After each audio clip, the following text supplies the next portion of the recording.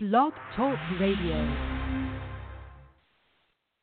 There's no earthly way of knowing. Good man is out of time. Which direction we are going? Direct El Camino. It would have been DWI.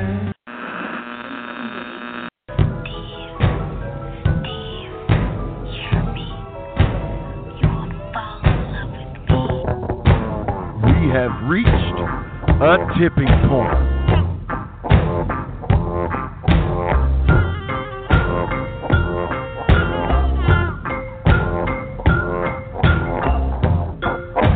Good evening, ladies and gentlemen, and welcome to another edition of The Tipping Point. Tonight, our guest, Larry. Who is our guest tonight? I thought you should say. Our guest is one of Georgia's top rising stars, fresh off a trip to the New Japan dojo in Los Angeles. Ike Cross will be our guest at 7:15. Now, Larry, you gave Ike Cross one of the best compliments that I've ever heard you give anything. And you said, in your opinion, that Ike Cross, correct me if I'm wrong, just as in terms of sheer athletic talent, is tops in the state of Georgia. I will stand by that. A authority no less than Charles Anschutz said if he was buying stock in a wrestler, he would buy stock in Ike Cross. Nice. And of course, Larry, I don't know if you've heard, speaking of Charles, I've gotten a lot of feedback about, we had Charles on as a guest, and it was very emotional. I thought it was a really stellar interview. I thought he kind of handled everything very well, and high marks, which is rare. Usually there's somebody who's going to piss and moan about something, but Charles' appearance seemed to be the rare thing, at least from the feedback that I received, being sort of universally liked, and that's really saying something. I agree. I got the same kind of feedback, and I haven't looked at the downloads, but in terms of the actual show posting, we got more interest than anything except the annual awards. Wow. Yeah. So. Yeah, and of course, he was too ill to make it to the show Saturday night, and I have not heard how he was doing. I know he was back in the hospital again. He did respond back during the show when I sent him a text, but I have not heard since Saturday how he's doing since then. So, Larry, where were you last weekend? I was at Loganville for Southern Fried. I had to flip a coin between there and Peach State, and I wound up going to Loganville. It was a good show, a real good story show. Loud building. Boy, is that building loud. Woo! Gymnasium, And they put on a good show. I also heard, and we'll have a report up tomorrow night from Rob Brodiker, Peach State also had a very good show, particularly Tyson Dean and Slim J. Apparently really tore the house down. And they also drew well, so they seem to be picking back up again as well, too. Good, but of course the story of wrestling is WrestleMania. So we both saw WrestleMania and we both saw Takeover. What were your overall impressions of the Super Bowl of wrestling and NXT, which has consistently, the takeovers have consistently sort of outperformed their Big Brother show. Did you feel like that happened again with WrestleMania and TakeOver this year? Well, it was more to my taste. I thought they really tore the house down in that opening ladder match. And oh my God! I mean, there was nothing I didn't enjoy about the TakeOver show. The only thing as I mentioned before we went on the air, I've only seen the opening minutes of Gargano and Ciampa, and I mean, I read that it was great. I assume that you watched it. It was great. Yeah, it was great. Yeah.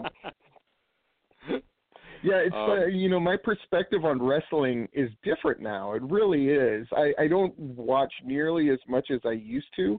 If I hear about something or I can anticipate something that I know is going to be great, like I definitely caught the New Japan stuff that everybody was talking about and the tag match and all of that.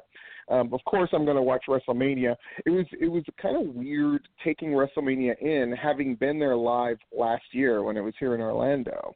So I told you I kind of a theory about the WWE and WrestleManias based on what we saw this last weekend. And here's the theory in a nutshell. It used to be that the WWE was, if not the trendsetter, they did their thing, and then the rest of wrestling did their own thing.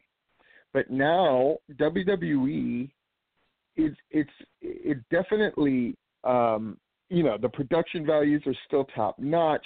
I think when you look at all of the shows, like I even caught some WWN stuff.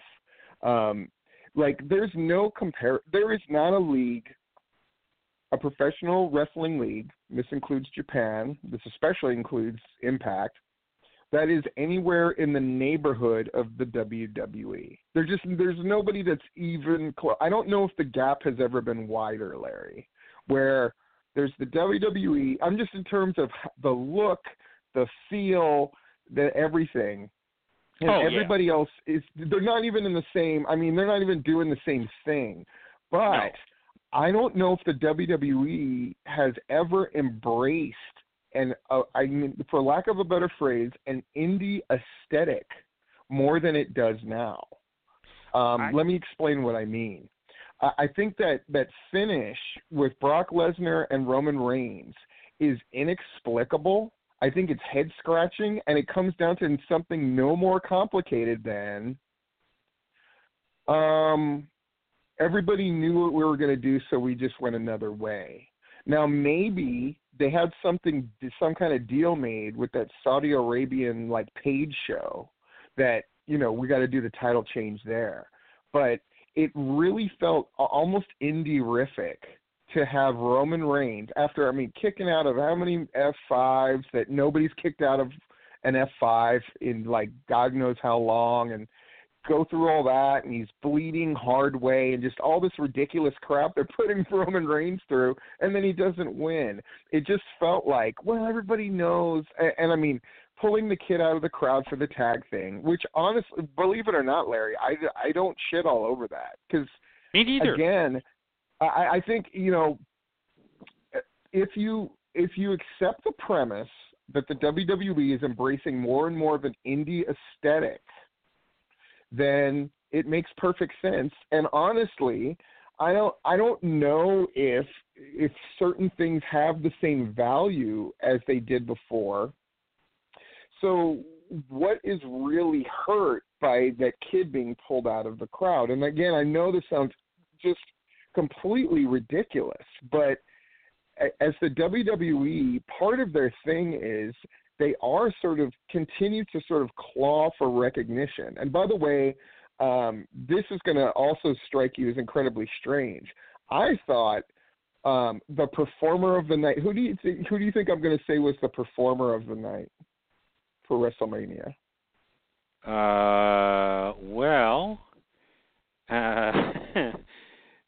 Stephanie?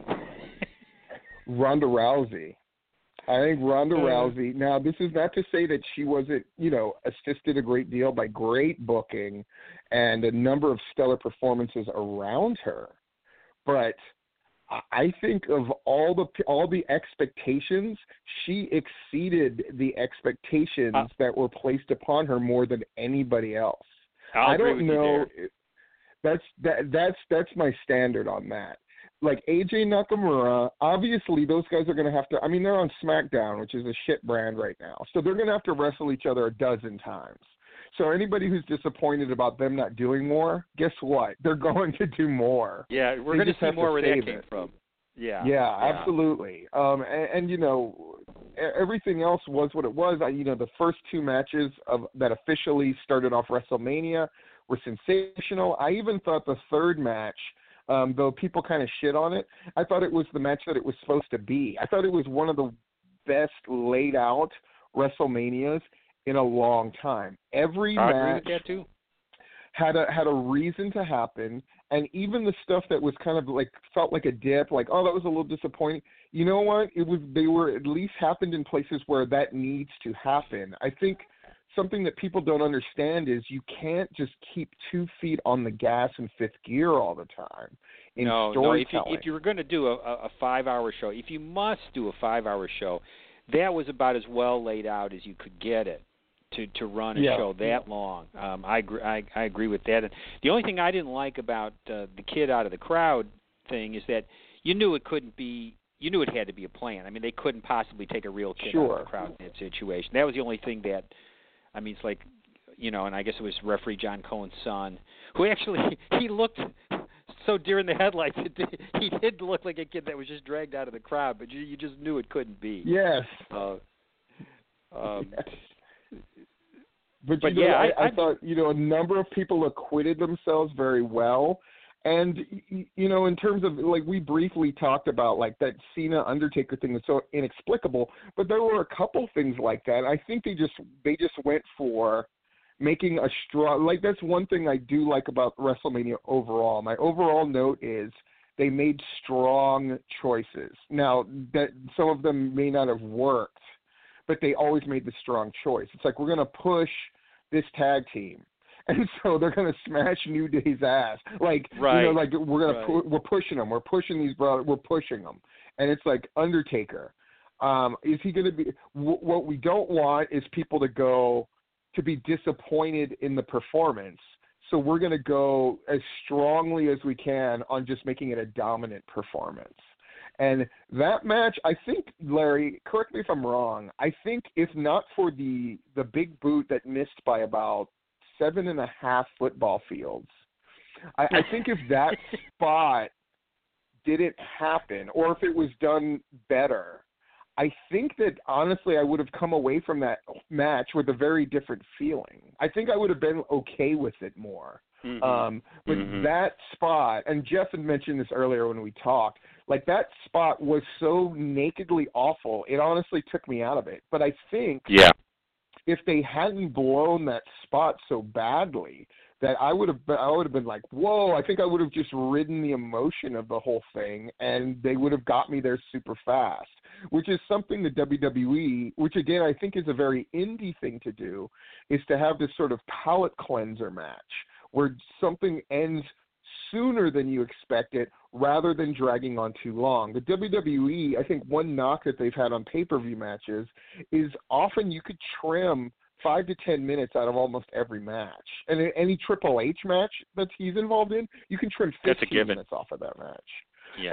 But this one, though the Rousey thing felt a little long, I thought it was justified in that, I mean, you really had somebody who is clearly going to be a big piece of the future of the company. I think that was my most shocking takeaway, that I want to see Rousey wrestle a match. Like, and I honestly was shocked by that. I was like, I want to see what would she do against Charlotte. I want to see it, And they had enough content in that match, as long as it was, to keep it interesting, even though it was very long. And of course, whatever Rousey was going to do in that match was going to be interesting to watch. So yeah, I didn't. As long as it was, I thought it worked okay. One thing about Lesnar going over, was that driven by him re-signing? Was that the whole? I'm convinced. I mean, that could very well be. I'm convinced that it has to do with that Saudi Arabia thing. That because can you imagine how much those guys probably paid for that WWE show? Oh yeah. And I can only imagine that part of that deal was something big has to happen. It sort of reminds me in a weird way of a day in an age in wrestling where like a Japanese guy would sort of buy the belt. Whether it was Baba in the NWA World title or it was Inoki buying the WWF title. Oh yes, that happened, by the way, folks. For those that don't know, and I find that really interesting. Like that we're still in a day and age where at the end of the day that, I mean, we'll see if I'm right. If Roman Reigns wins the title in that cage match against Lesnar in Saudi Arabia, I'm going to just declare that I'm right. I think that they bought that title, like, in a weird way. And I'm interested to see. Yeah, and surely they can't beat him again. I mean... he's already... Larry, here's a question. Is Roman Reigns in great peril of being the Lex Luger of now? Where, Lex Luger, they built up this big thing with Yokozuna, and then he won, but he won by countout, wasn't it? Yeah. And so they did this big balloon drop, but it basically left the Lex Express in a flaming fucking crash. And that was basically the end of him being taken seriously as a title contender. Has that already happened to Roman Reigns, or can it be recovered in some way, shape, or form? I think they're on the verge. Mm-hmm. People don't like him. A lot of fans don't like him. Anyways, a baby face. They can't beat him again. They just can't. He's got to go over at the Saudi Arabia thing. Yeah. Interesting. Hey, we our guest of honor has arrived. Yes, give him a proper intro, Larry. We are joined by a man who is starring wherever he goes around the state of Georgia. He is currently the Southern Fried Championship Wrestling Phase 1 trophy champion. Who knows what other titles he may be holding at the present time. I'm sure there's several. We're joined now by Ike Cross. Welcome to the Tipping Point, sir. How are you doing? How y'all doing today? All right, how are you? Ike? Man, I'm grand. I've been running around all day, working out and all that good stuff, and, man, it's been a day. Well, Ike, I know you and I have never met before, Stephen Platinum, but Ike, the number one thing people say about you is how athletic you are. Just real quick for people that might not know you, what do you attribute your athleticism to? What are the three big things in your life that you think helped make you the great athlete that you are right now? All right, the first one I'm going to tell you, it's kind of a funny story, but I'm telling you it's 100% true. Everybody always, kind of chuckles when I say it. But I had, out of my family, I'm the middle child. I had an older sister, and she's about 2 years older than me, and she was a baton twirler. So often she would go outside and, with a baton and be doing all these cool tricks with the baton and some cartwheels and some front flips and some back flips, and that garnered a lot of attention from my parents or anybody else who was outside. And I thought to myself, I like that attention. Maybe I should be out there doing some flips and playing with some batons. So I actually I would go out and try to match her flip by flip or anything she would do. And I mean, one of my hidden talents is I'm a pretty mean baton twirler, boy. So tremendous. That's literally how it started. But after that, because I would say that's probably age 5 through maybe 10, that little phase. After that, it's got to be Power Rangers, man. I would see the Green Power Ranger, my personal favorite. He'd be, I don't know if you know the story of Power Rangers. I won't get into it, but I'm sure some of the listeners will. But Tommy Oliver would have these. But basically, the Power Rangers have a karate background, so I saw a lot of spin kicks and jumps, and of course, I'm adolescent Ike. I wanted to be cool. I wanted to be able to do those cool karate moves. So I found myself outside again with baton or without, spin kicking and jumping around. And I'm telling you, man, I don't. Those are the biggest two. I would go to school and then. Go ahead. I'm sorry. Ike, what's your sports background? Do you hear me? Yes. Well, I was wondering what your sports background was in high school and stuff. All right. So fast forward to high school.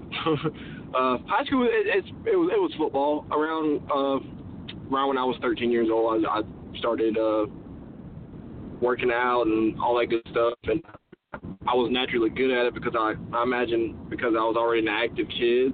So I was kind of kind of, I would say, further on than my peers.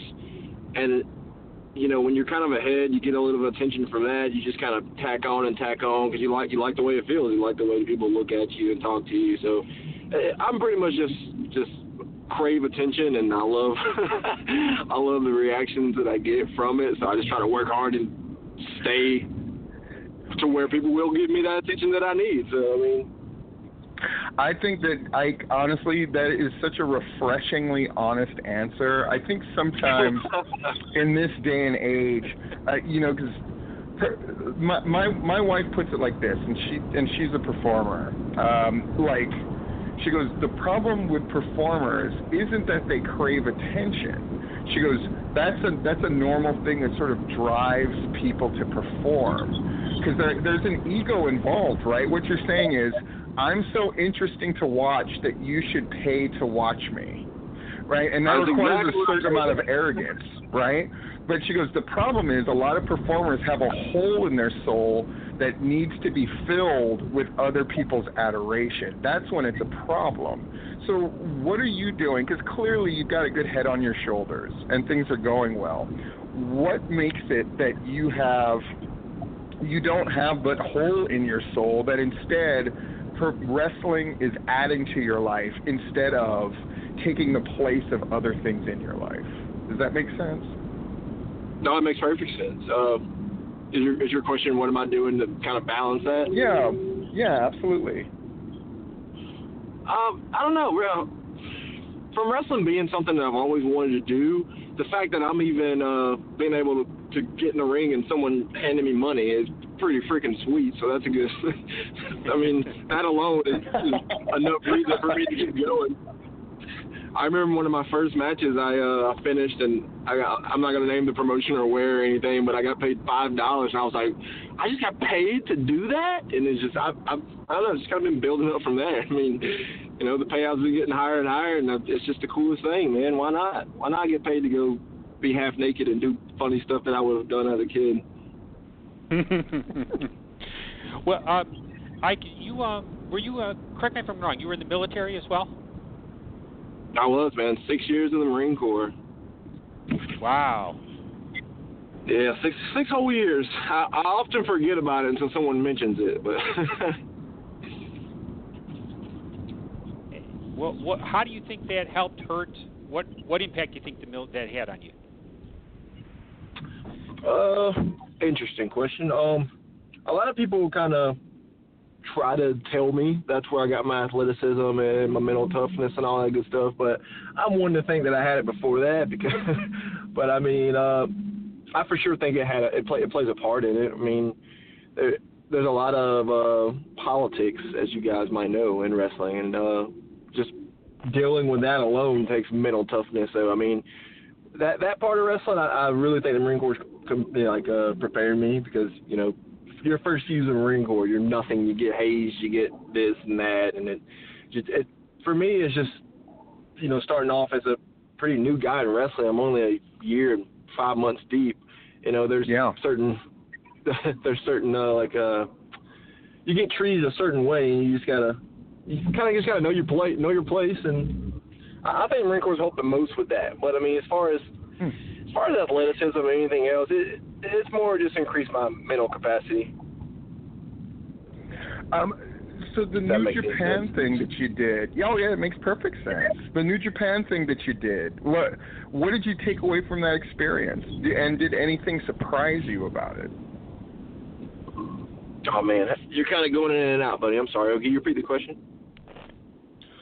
Oh, sorry. Basically what I asked, Ike, is, you know, the New Japan thing that you did it... Sure. What did you get out of that experience, and did anything surprise you? Because, I mean, I have my own stories about Japan. Like, what surprised you about it, and what did you get out of it? Okay, cool. So, first, I'll give you a 30-second funny story, because I can't look past this. I have to let people know. Please do. So day one, we get there, and of course everybody's nervous, and we've had a couple, you know, at least I think it was a month to prepare when we find out we got accepted and all that good stuff. I'm not going to tell what all we did, because that's, you know, whatever. If you wanted to, you know, participate, go to the camp. But we started off, one of the things we did was, I think it was around 400 air squats, and one of our classmates gets to 50 and ends up like passing out in the ER. I had to come get him, and that was just the end of his duty pants. Oh, no. Whoa. So that's the funniest thing that I took from that. It's just like, come on, man, you knew what day it was. You had a month. You didn't forget that this is the day that you walked up to California to get trained by Shibata, you know. So, but back to on a serious note, the things I took from it the most is, again, that mental capacity that a lot of my peers seem not to have. So I mean, I think it just made me that much sharper, and that being able to take that much more BS, but at the same time, it just shows me how important that fitness is, for sure, because a lot of guys just were beat up the entire week because, I mean, they thrashed us. They killed us for a week. So for one thing, mental focus, that's super important. Probably the second most important thing I learned was be super adaptable, because, I mean, Frank, basically what we did was, I mean, sure, I know how to wrestle in some aspects. I would say I'm pretty decent, but you're learning a completely different style, and you're being taught the way they need you to learn, and you need to pick it up fast. And if you can't, you're no good to anybody. So that's probably the number two. Just, you know, be able to pick up anything. And if you can't, just, you know, zone in and don't quit. Pay attention, learn. 3, man, it was just awesome. Just like I said, for me, I think I'm pretty decent. Like, I don't think I'm a superstar or anything just yet. I'm sure it'll come, yeah. But I mean, I just felt like it was day one, and it was just pretty humbling. It was great. It was a great feeling to feel. It's like, oh wow, I'm nothing. I have to show these, because, you know, they didn't know who Ike Cross were. They're in a completely different world. So it was cool to take a step back and have to show someone what I'm capable of, but it was, man, punishment all week. I mean, I just feel like it's gonna serve you well too, because someday you're gonna be in front of whoever, right? William Regal, a Triple H, or whoever you're trying to impress, and the more opportunities you get, and I love the verbiage you're using, which is, I think sometimes in the modern age, one of the knocks against younger performers is they feel very entitled, right? Like, if I have to read on Facebook how long somebody's been doing something, I'm like, what the hell does that matter, right? You know, like, I've been in locker rooms with guys who've been doing it, quote unquote, 30 years, who couldn't do a damn thing, right? They were terrible, right? But the guys who looked at every match as sort of an opportunity to show their stuff, every opportunity to show at a camp, you know, you're there like, that's the mistake that people make. I think if you go to a seminar with like Les Thatcher teaching it, or whoever, the thing isn't supposed to be, you're supposed to be, to an extent, showing what you've got and showing yourself what you've got. I think a lot of these guys haven't really had their mettle tested before. They weren't Marines, or they weren't football players. I mean, you know, like, I don't think it's a coincidence that you played football, like a guy like Gunnar Miller played football. So you guys are used to having to produce and show somebody what you've produced in order to achieve success. And I think that's translating very well to wrestling.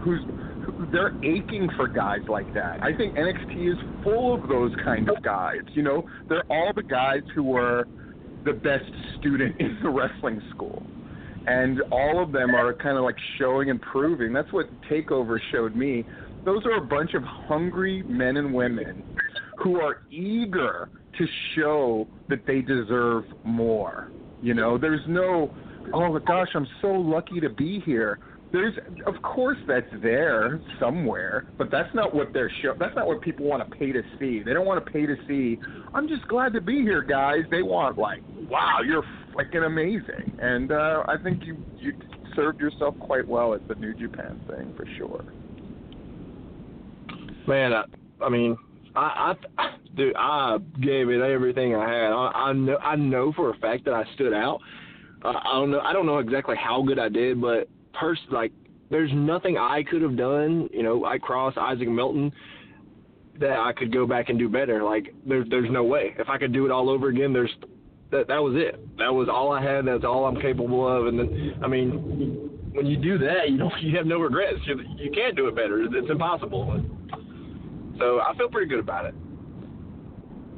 So, Ike, I've been around Georgia wrestling for a long time, and I can't recall many wrestlers, if any wrestlers, that with your level of experience that are getting, top spots wherever they go. Wrestling near the top of the card and getting huge responses from the crowd. I mean, what's that like for you? So I didn't hear the first part. You were going in and out. Before you repeat it for me, I'm sorry. Yes. I was saying I've been around Georgia wrestling quite a long time, and I don't remember guys with your level of experience that were getting the level of push in different places and getting top spots in multiple different promotions. And I just wondered what your thoughts were on that. I mean, honestly, I was gonna be as pure as I can with you guys. Honestly, I don't really have any, man. I just show up. They tell me what I'm doing, and I just try to kill it. I mean, I don't get too much of a. If you're asking, I don't get too much of a big head about it. Because it's just another day, just another job. I mean, if I go out there and I don't produce, like we talked about before, I'm not gonna be there. So it's more of like, hey, man, keep doing what you're doing, I guess. And if you're asking in an aspect if I'm nervous, not at all, because it's just a wrestling ring. That's what I train for. I mean, nothing's different. It may be a different opponent or a different place, or it's just a wrestling ring, man. That's how I felt at New Japan. Well, watching you in the ring, you look anything but nervous. That's for sure. I think if you talk to. If you guys get to know me, or if you ask someone who knows me, I think the number one thing they'll tell you is Ike Cross, in a sense, just doesn't care. And I don't. I do. And then I care about the business, and I love what I do, and I care about what I do to do it the best. But I don't care in the sense of I'm not going to worry. I'm not going to hold back. I'm just going to I'm going to give you all I got, and then like I said before, if you give all you got, there's nothing you can do after that, because that's all you had. There's no time machine. Yeah. I think it's a perspective that's definitely serving you well, and I dare say it's the perspective you're supposed to have when you're relatively new. Your job is to not be a locker room leader, whatever the hell that means in the modern age. Your job is to be, for lack of a better term, the good soldier, right?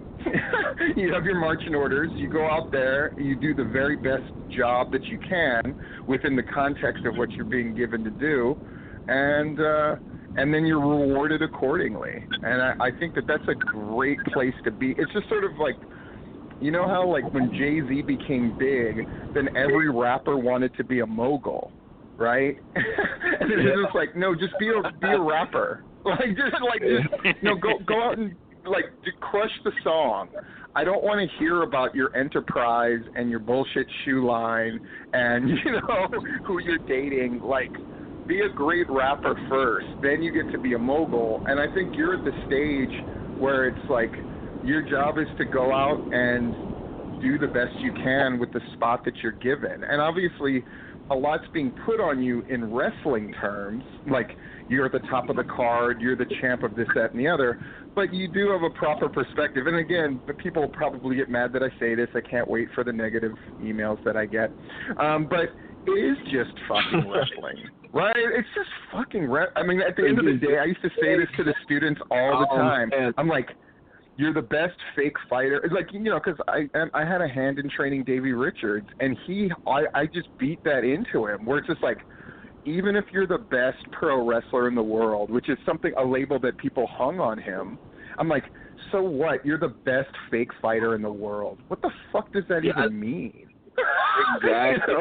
I think I literally think that's one of the reasons why I'm doing so well, because I preach that all the time. I don't say the F word, the fake word, but I don't say the F word, right? Because it upsets so many people get hurt about it. But I definitely say, like, it's an Ike Cross quote. It's a work, like it's a work, man. Gee, I have to pound that into most people's heads.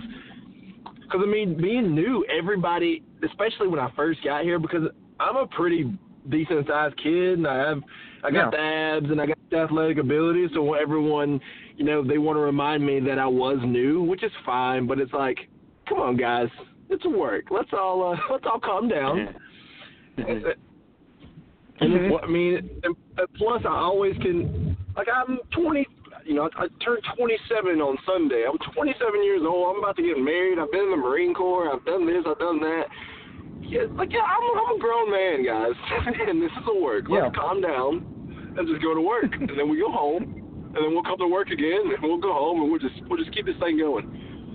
Mm-hmm. So, Ike, Larry, what does Ike Cross need to do to take it to the next level? Oh, man, that's easy. I just keep doing what I'm doing. That's going to happen. It's just a matter of when I want to step it up even more than what I'm doing now. I tell, since I started, and I still believe it, I tell, as a, jokingly, 50-50, I believe this. In my head, Vince McMahon has a contract with my name on it, and he's just waiting for me to sign it. Whenever I'm ready, I just got to go to him and show him and let him know, and I get my contract. But it's only when I'm ready. I mean, that's how I look at it. It's like, I tell myself I got everything I need, and I know I do, but it's going to take a little more than what I have, if that makes any sense. Like the world's my oyster. I just got to open it up. And so I'm not really worried about. I mean, it's not really a worry amount of if I'm going to make it. I'm sure I will. I mean, or I won't. Whatever. I'll marry my beautiful fiance and go do something else. But I'm sure it'll happen. So, Ike, where will we be seeing you soon? Where can the fans see you? I was on a roll, and you just killed my momentum. Let's pull out the calendar. That's what Larry does, Ike. That's what Larry does. I can't. I'm not the brain. All right, so we got Southern Friday the 21st. I think I have Johnny Nix. I have Anarchy wrestling this weekend. I'm facing off against the Big Jeter, so who knows if I'll make it to the 21st, but if I do, I'll have Johnny Nix. NCW, we're going to be back the 20th, and who knows what I'll be doing there, but I'm glad to be back because I got taken out, and then had to go do the New Japan thing, so I hadn't been there in a little while. That'll be fun. And there's I don't know if you guys have seen this or not. It's Universal Championship Wrestling is new or old promotion that's kind of on a resurgence. And we got Jack Swagger and Tommy Wildfire Ridge and a ton of other guys that bigger names than Ike Cross. I'm going to be a part of that on the 28th. So, Ike, where's that Universal show? It keeps moving around. I'm not entirely sure. As we speak this moment, like I said, I'm not the dates tapped in guy. I'm look at my calendar and realize I have to wrestle that weekend guy. So I'm not sure. It's in Georgia, so it's close. Okay, Larry can find that out for sure. It looks like it's Griffin is what is the last posting, is Griffin, Georgia. There we go. Thank you, sir. Cool. Well, Ike, thanks for talking to us. Since you're gonna get married, I'm gonna give you the 3 bits of advice that my parents gave me when I got married, and because it's smart, it's just smart ass shit. So, the first was a very practical thing, which is my parents told me, each one of you pick a job that you never want to do again, and the other person just agrees to do it. So my wife does not cook, and she does not grocery shop. I do that. And then she does the laundry. So I never had to do laundry again. And let me tell you the difference that's made in our marriage. It is so wonderful that I don't have to do something that I absolutely hate to do. So that's what. You know what? I already have a little of that going on, so that is great advice. Yeah, good. Another thing is you never talk shit about your spouse to anybody else. And that seems very obvious, but every day I see on Facebook people make this mistake. They complain about their husband, or they complain about their wife, or they complain to their friends, or they complain to your family. Fuck all of them. Because at the end of the day, whatever you tell somebody else about your wife to be is their impression of her exclusively. Because they don't live with her. So they don't see the 98% of the good stuff. They're only hearing about the 2% of the bad stuff, and it doesn't help anything.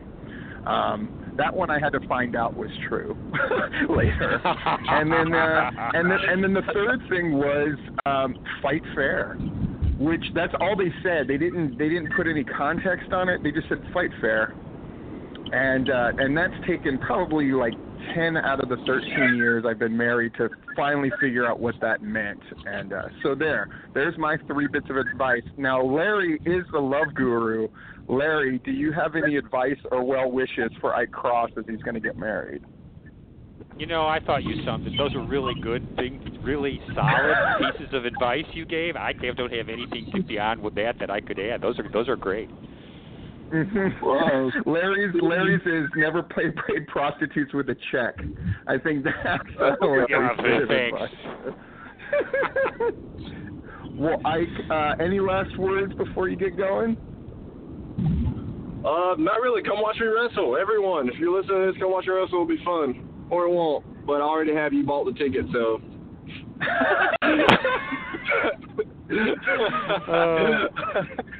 Well, Ike, I look forward to seeing you wrestle in the future. Hell, hurry up and get signed by the WWE so I can just see you here in Florida. Save me a drive. Oh, man. I'll work on that, man. Hey, thank you, guys. Take care. Take care. See ya.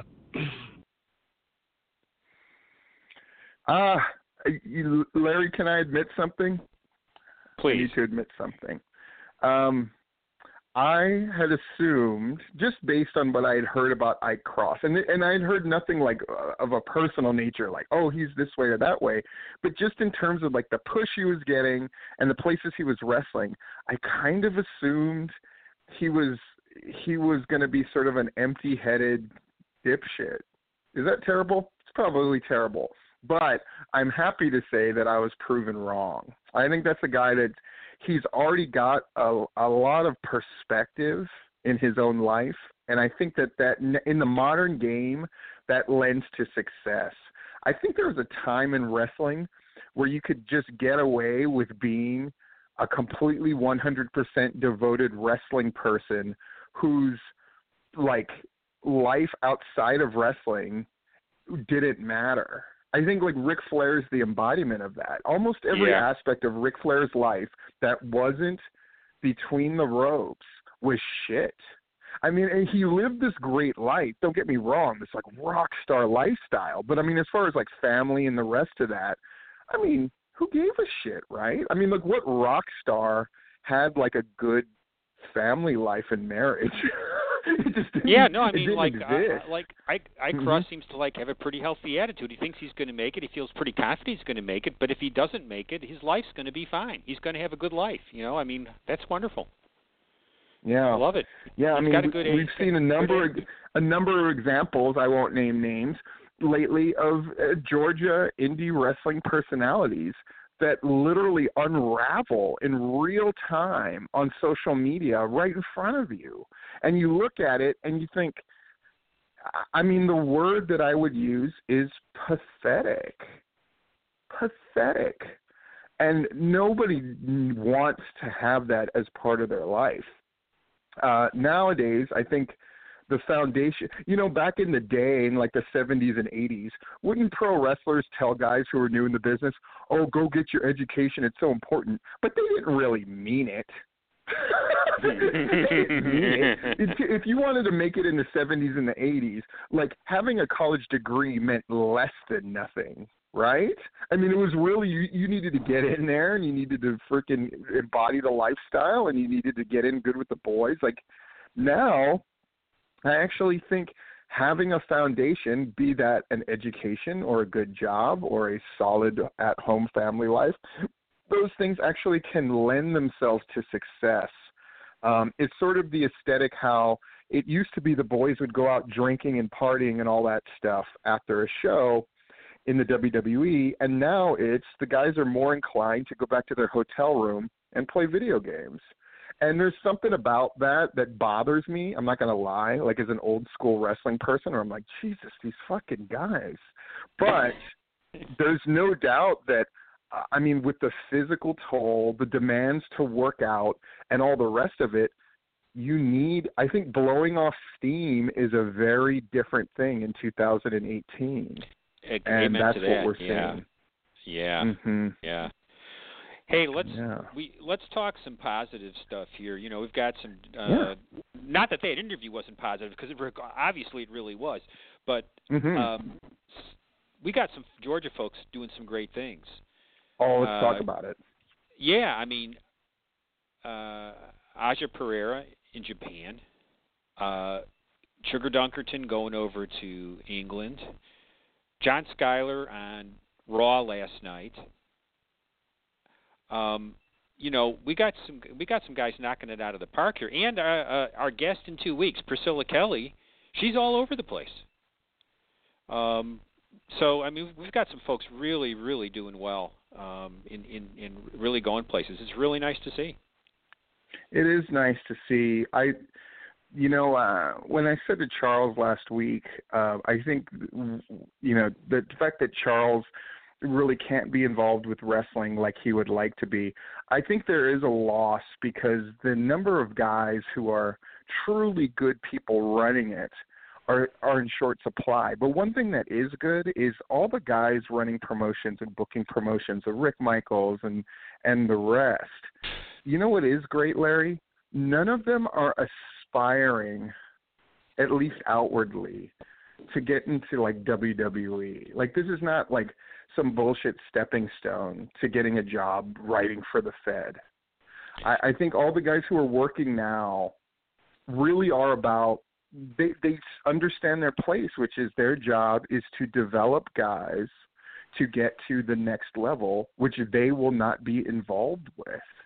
Mm-hmm. And they've all settled into that role, whether it's Hankins or Dan or Rick Michaels or Bill Behrens. Like, I think everybody is genuinely working, for the most part, for the best. And I'm talking about the major promotions in Georgia. Keep that in mind. I'm not saying all of them, because some of them could just burn to the ground. I wouldn't give a shit. But I think I agree with you. The major ones, Georgia wrestling is in a healthier state than it's been since I don't know when, for the reasons you just said. Yeah. Couldn't agree more. And you've got people with just the raw goods to make good. Gunnar Miller, and you look at Ike Cross. I mean, you look at these. Look at Priscilla Kelly. I mean, she is a phenomenal look. She's special. I remember one of the first takes that you had about her was, that's a potential diva right there. And, I mean, her mom went crazy for it and posted, she said, oh, God, that mom, yeesh. But, like, you're not wrong, right? Like, some people just have it. Some people just have something special. And it's been a while since that's been the case in Georgia, to be honest, where you had a number of people who had the true potential and the desire to want to make it. I mean, maybe not since the days of Wildside. So it is nice to see this kind of resurgence that's happened. And it's the right formula, And I'd be remiss not to mention Zombie Dragon over in China. Yeah. So, again, all of those people have something in common. And I think the common element of all the people who are currently making it is they just have an incredible faith in themselves, as corny as that sounds. Where, I think Ike Cross's attitude, which a lot of old school guys, Larry, would say, oh, that's not good, right? They're not 100% devoted or not. But it's I think a lot of the younger wrestlers, the 1% distinct positive thing you can say is they have a perspective on their lives a little more than maybe a generation before them did. And that includes me. You know, like I bit every, like, you know, oh, this is the, I mean, any guy my age has a million stories about being, you know, lured into working for some Fed for cheap or free with the promise of, but this thing is going to make it big, or it's going to be on TV, or it's going to lead to this, or it's going to lead to that. And we all went for it, you know. Whereas the guys now, I think that they really have sort of learned from the experiences of others older than themselves and seem to have a pretty level head on their shoulders. I mean, Priscilla Kelly, she's going, the path that she's taking is not unlike the path that many before her have taken. You know, you make it big where you are, then you go work for Shimmer, and you go work for Shine, and you get seen, and then you know, like, she's not reinventing the wheel. And I think that there's something really smart about that, you know. Well, you go work Japan if you're Aja Pereira, you know. We'll have Priscilla here to talk with us about her career. As we go out here, some upcoming show notes. The aforementioned Universal show in Griffin. This is the return to promoting of one Ronnie Gossett. Of Ron Gossett, I should say, not Ronnie P., but Ron Gossett, who's promoted in Georgia before and has had some issues in the past with his shows he's promoted. On this show, Stephen, he's got advertised on the poster Brady Pierce, Chris Michaels, Chase Stevens, Jackson James, Bobby Fulton, the Assassin, Jack Swagger, Damian Wayne, Wes Briscoe, and C.W. Anderson. All these folks are advertised for April 28th in Griffin at the Taylor Street Gym. I might have to go check that one out. I can't wait for that report. Also upcoming, the debut of a new promotion not that far from Griffin, actually, in Tyrone, Georgia. Mr. Delicious, otherwise known as Matt Griffin, his action wrestling debuts. He's got a pretty interesting lineup. He's bringing in some guys from CWF over in the Carolinas there. He's got Eric Royal on the card. He's got Cam Carter versus Billy Buck, AC Mack versus Joey Lynch, Fred Yehai versus Kane Justice. That ought to be interesting. Another CWF Mid-Atlantic guy. And he lost Austin Theory in the main event against Gunnar Miller, and he's been replaced by Dominic Guarini. That's on Friday the 27th. Of course, next weekend we've got Hardcore Hell. I mean, this upcoming weekend, Hardcore Hell in Cornelia, the 20th version there. And UIW is going to run their tag team tournament on the 21st, but it will not be at the VFW Fairgrounds. There's a tractor show. So they're back in Buchanan, unfortunately for them. That's been a very tough building to draw a crowd in. You're not going to get out-trumped by the king of the white trash sports, unfortunately. Yes, bumped by the tractor show. Always. In Colorado, it was always some kind of, like, cattle auction would bump us out of the... It's like, damn you, cow auction. Anyway, Larry, great show, and we'll be back in 2 weeks with Priscilla Kelly. Hubba hubba. Until then, for Larry Goodman, I'm Stephen Platinum. See you in 2 weeks on The Tipping Point.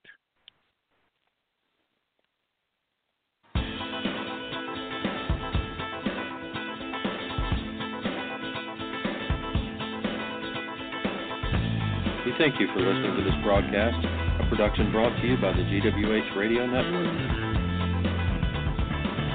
Stay tuned to GeorgiaWrestlingHistory.com for the latest information on upcoming events and more. As always, we thank you for your continued support.